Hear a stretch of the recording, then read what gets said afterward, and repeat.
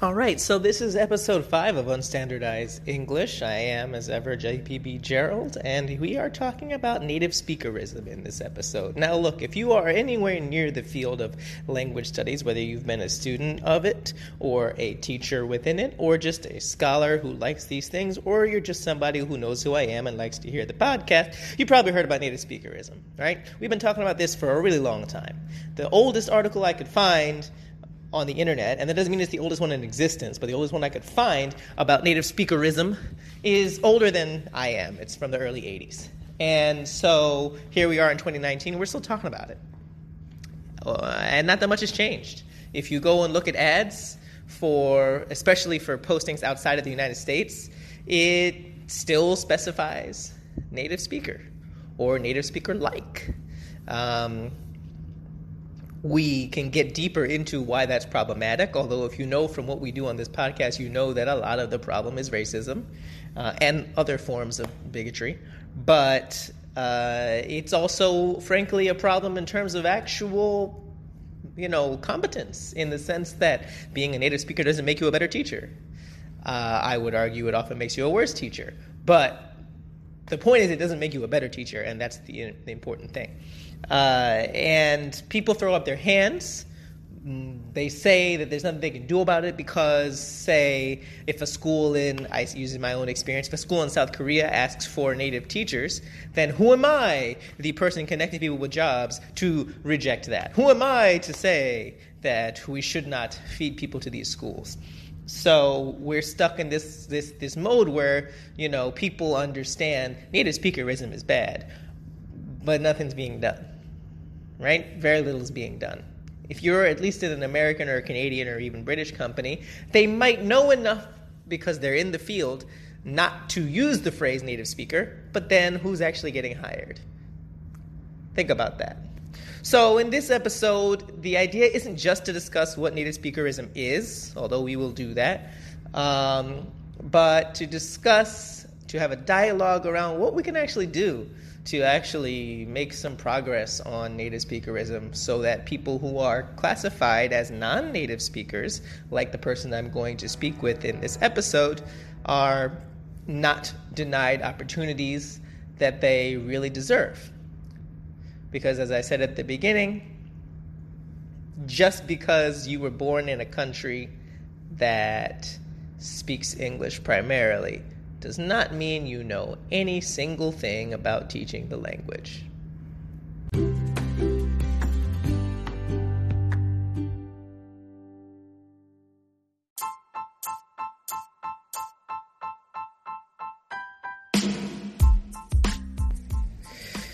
So this one had some audio issues, man.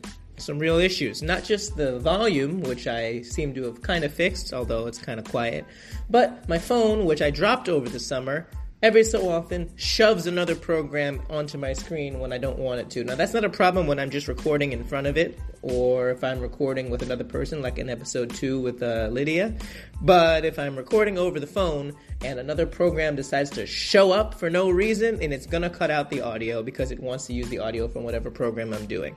That's way too much explanation. The point being, I'm going to have to do this NPR style, where I jump in every so often to explain what happened in between with some music that's jazzy in the background. People like that. I kind of hate that style. That's why I don't listen to NPR. But I see now why they do it. They pick the best parts of the interview. I don't know that these are the best parts of the interview. In fact, I think some of the really good stuff got cut out, but, well, that's just how it's going to be. But you will get the gist of the conversation, and you will get to hear Parisa's perspective, and hopefully it works out. So, in part 1, I have asked her to give me a short bio. Part of what was cut out is that she is from Iran, and she now works as an English language teacher in Japan. I asked her, to tell me about ads for native speaker only positions, and she says basically that she gets a lot of her work through networking. So this is sort of a little bit of elaboration onto that point. My PhD was focused on computer system language learning, and I designed an online course for undergrad students at the Stockholm University. And now I'm on working visa status, so I officially work here. And, that's actually a very good question. Every single day I see native speakers only job ads, and I don't apply. And I have a couple of reasons for that. So that's why a lot of my experiences are related to racism and racial discrimination. And that's why I personally believe that native speakerism is so connected to racism, and actually you're among few scholars that I know, and you refer to native speakerism as racism in ELP. And I guess that's why we are connected. Right. So, I obviously came across you through the internet, and in our sort of discussions and dialogues about racism in English language teaching. So you have mentioned that you don't apply if an ad specifically says native speaker required for the position. Now, this is not a scientific study, but how often would you say when you're looking for work that happens? Does it happen more often than it doesn't happen, or does it happen only occasionally, or are there times, this is sort of a second question, but I think you'll be okay, that it doesn't say it, but that's what they want, so they're just sort of hiding what they want because they know it doesn't come off well?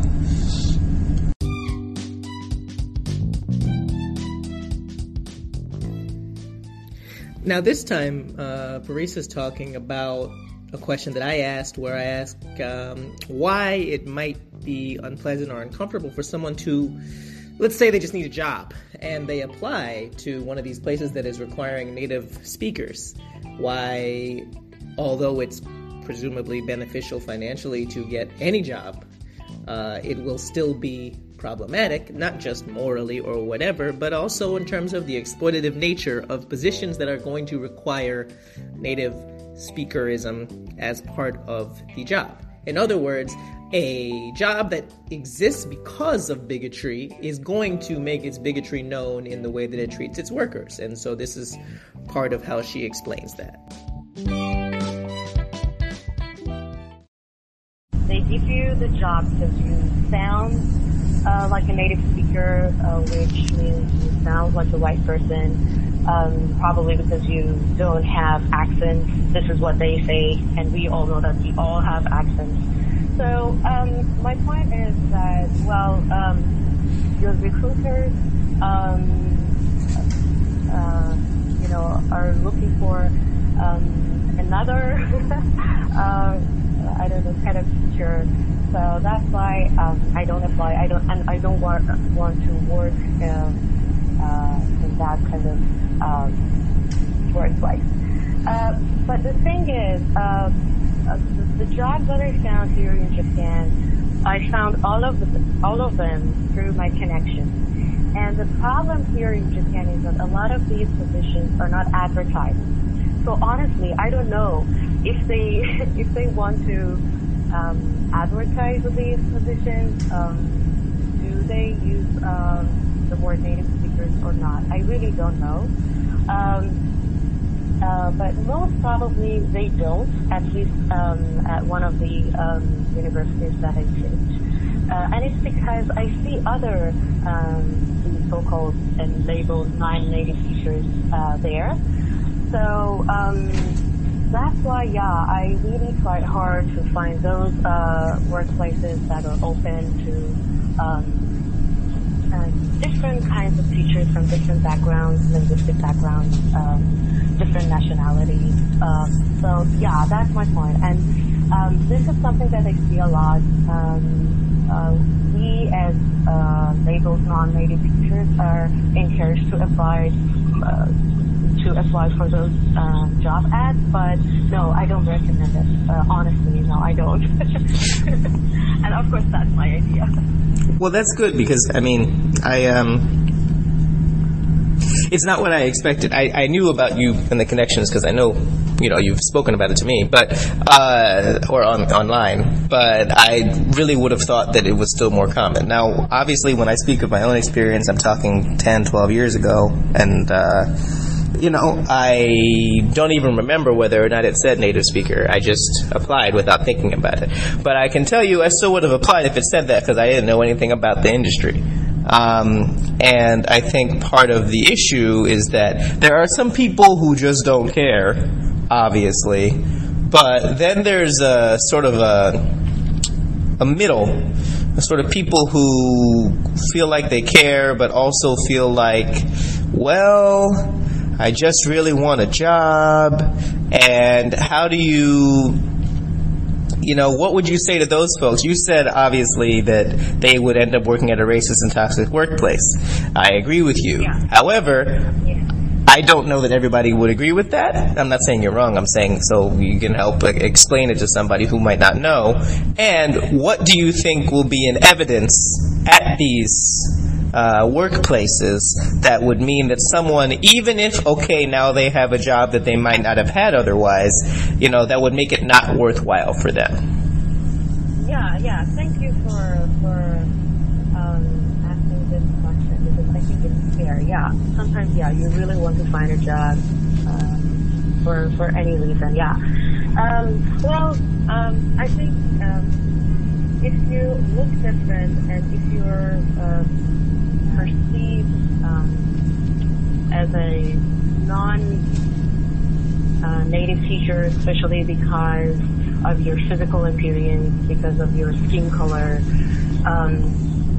then I highly recommend that person to read a lot on microaggressions and this term has been questioned because it's a kind of euphemism for racism, but it exists, and if you Google, you will find a lot of resources. So you do need to read a lot because you need to know how to respond to those, incidents.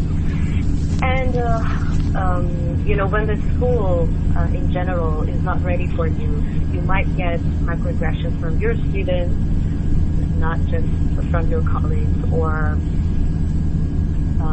from your recruiters. So then you need to educate yourself. Because personally, I was not racially aware when I came to Japan. I really believe that racism exists everywhere, and it's not a white phenomenon. I know a lot of people don't agree, but I really believe that each country has its own racism. And in my country, it's not skin color. There are other issues. So that's why I really believe that I was racially unaware. And I really wish I had studied and I had known more about these issues beforehand. And it's very interesting because sometimes I really feel like here in Japan I'm talking a lot about American race, because I'm reading a lot on race, and a lot of these books, the authors mention that the context that we are going to talk about is the U.S. and Canada, and I can really relate and I can really understand.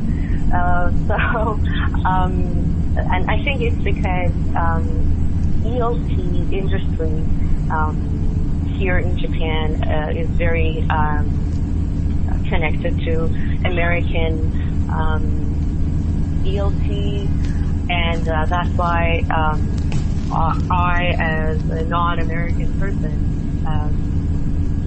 and as an Iranian person, I'm going through American racism here, which is very, very, very interesting to me, and that's why I keep reading on race and language, and how they intersect and how we need to know about history, and why we need to know about history.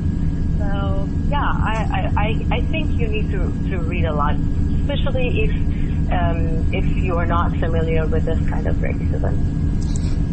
Well, that brings up a couple of things that you mentioned. Yeah. Before I go into, so I'm going to get to how American racism manifests itself in Japan and in the ELT industry in Japan. So hold that thought. But before I get there, you mentioned how racism isn't really quite based on skin color in your home country. So if you could just give us a little bit about how that manifests, because I'm not sure people are as familiar, not just with your own country, but with places where it's not just, this color is worse than that color. Right. That's a very good question. Thank you. Well, I think that's because I belong to the majority, group back home, and the issues are more related to religion.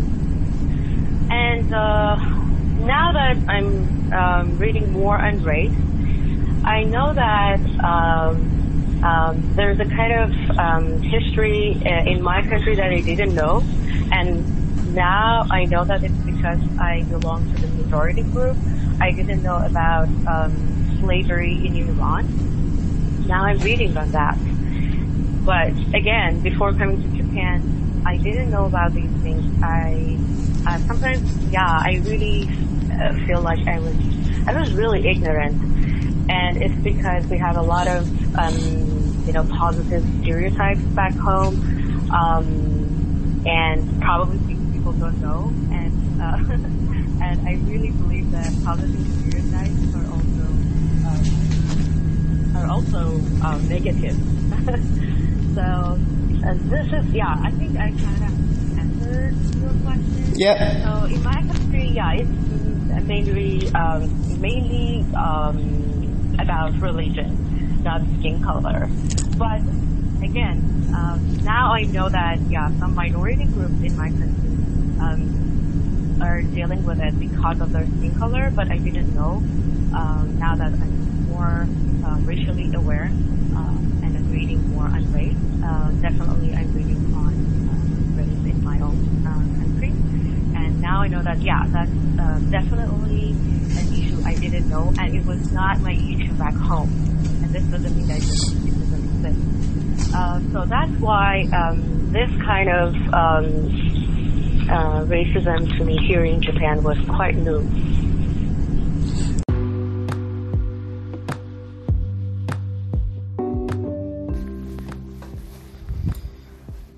So in this segment, she's talking about an unfortunate incident. She talks about the incident. The incident is that she was referred to as a terrorist in Japan. And that's one of the reasons why she thinks that the racism she experiences in Japan is sort of an Americanized version. Now, what she means by that, which we discussed in more detail in a part that kind of got deleted, unfortunately, is the particular American racism that we have, where we filter it through our country, and the references that we make, for example, terrorism for people from Middle Eastern countries, and the fact that the industry in Japan is also based on an American or Canadian, but mostly American ideal. So instead of just having the type of racism that she spoke about in the previous segment, which was often based on religion that she has in Iran, it is a very American racism that she's experiencing and dealing with and reading about, which you'll hear about now. Yeah, this incident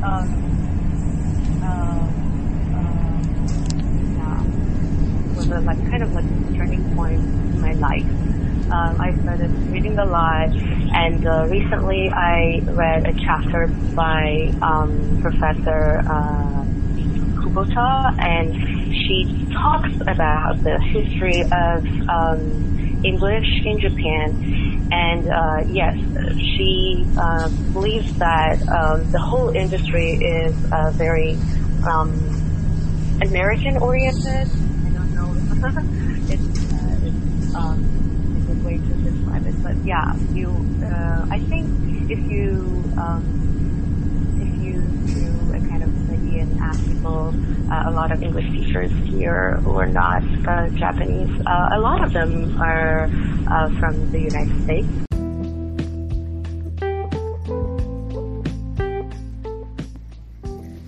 And finally, we unfortunately come to sort of our finale here. It lopped off the crescendo. It lopped off the climax of the discussion, unfortunately. A lot of what was discussed there was how organizations can work against native speakerism, and I won't speak for her, although I kind of am in doing this, but basically the consensus we mostly came to is that if people are working for organizations that are not prioritizing true support for the marginalized, like she makes a big point of just differentiating between equality and equity. Said we, as in people of different groups, are not equal. We cannot simply decide we're going to hire one person and equity is going to occur. Pretending everyone is equal is not too different, in my opinion, from colorblind racism. You're just saying, I don't see color, and we will treat everyone the same, but we are not the same. Equity, on the other hand, is really supporting marginalized people so that they are less marginalized. And I believe that is the gist of what she is saying in her remarks. So that's a lot of what we missed in that discussion.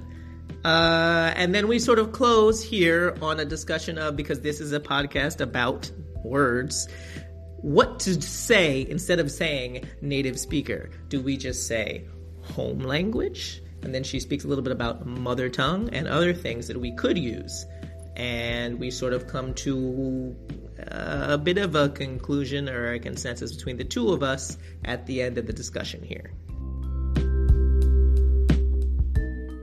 And then you do. The only thing is some of the things we discussed, like home language or something like that. But that doesn't necessarily mean you learned it at home, right? That might be physical. That just might be inaccurate. You might have learned it just like if you speak. For example, if you speak Spanish at home in New York, but you learned English because all of your friends speak English, and you speak at what people might classify as a native-like level, you can still be classified as a native speaker, even if you didn't speak it at home. So therefore, using the phrase "home" could be wrong. I mean. Yeah, I think so, because when I came to Japan, I feel like my level we consider better, and of course I don't like better. But if we consider better AFR, let's say when I came to Japan, my level was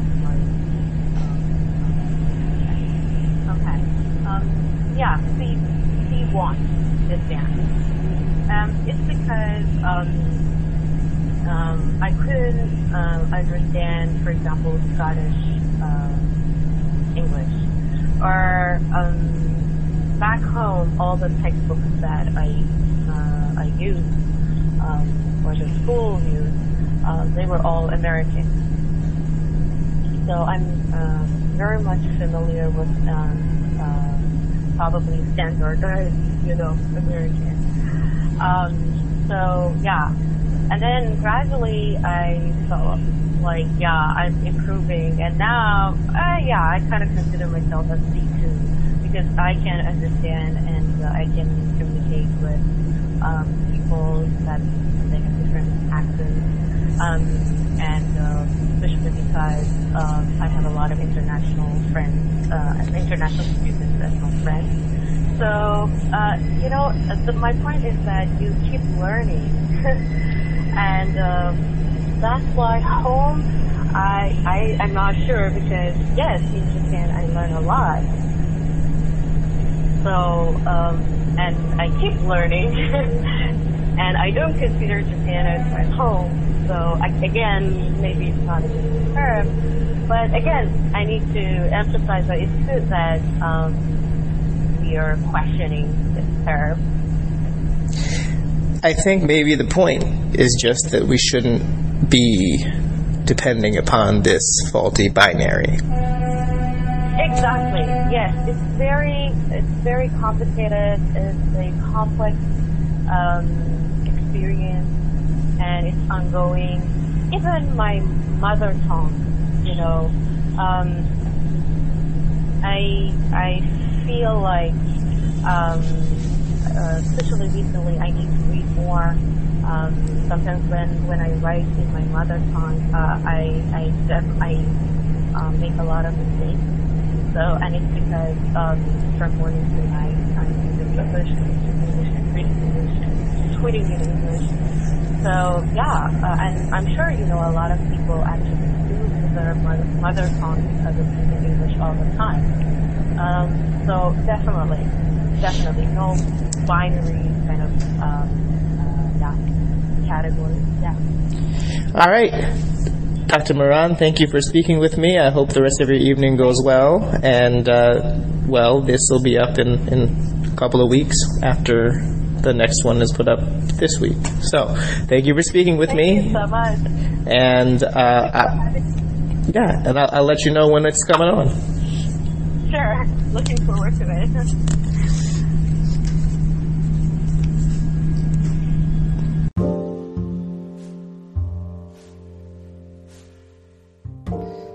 So that's our little baby episode. It seems so short because my other ones have been between 40 minutes and an hour, but honestly, there are plenty of podcasts that are only 20, 25 minutes long. So, maybe use this one when you have a shorter commute. Hopefully, the disjointed nature of it didn't make it so terrible for you. I really think native speakerism is a really important topic, especially when it comes to racism. I apologize to Parisa because we only got to hear half of what she had to say. But if you're listening, it's really important to feature voices that are outside of the majoritized groups. It's what I'm trying to do on the podcast, and it's what I hope that you are all able to do in the work that you do and the work that you consume. One of the things that I think we lost is the danger of telling one story. If you tell one story, you are necessarily crowding out the others. So it's important to try to tell stories about native speakerism from someone who is not classified as a native speaker. And that is the attempt that I was trying to make with this one, even if the technology did not want to cooperate. All right, well, I'll be back in 2 weeks as ever. Thanks for listening.